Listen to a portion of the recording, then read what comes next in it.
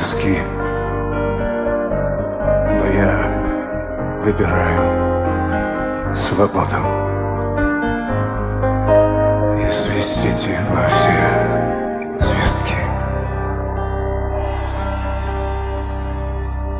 И лопается терпение. И 1003 рубак вострят, словно финки, перья, спускают с цепи собак. Брест и Унгены заперты, дозоры и там, и тут. И все меня ждут на западе, но только напрасно ждут. Я выбираю свободу, но не из боя, а в бой. Я выбираю свободу быть просто самим собой. И это моя свобода.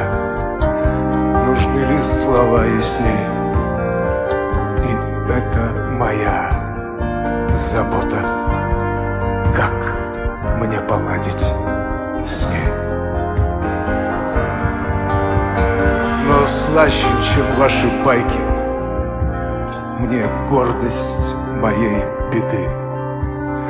Свобода казенной пайки, свобода глотка воды. Я выбираю свободу. Я пью с ней нынче на «ты». Я выбираю свободу Норильска и Воркуты, где вновь огородной тяпкой над всходами пляшет кнут, где пулею или тряпкой однажды мне рот заткнут.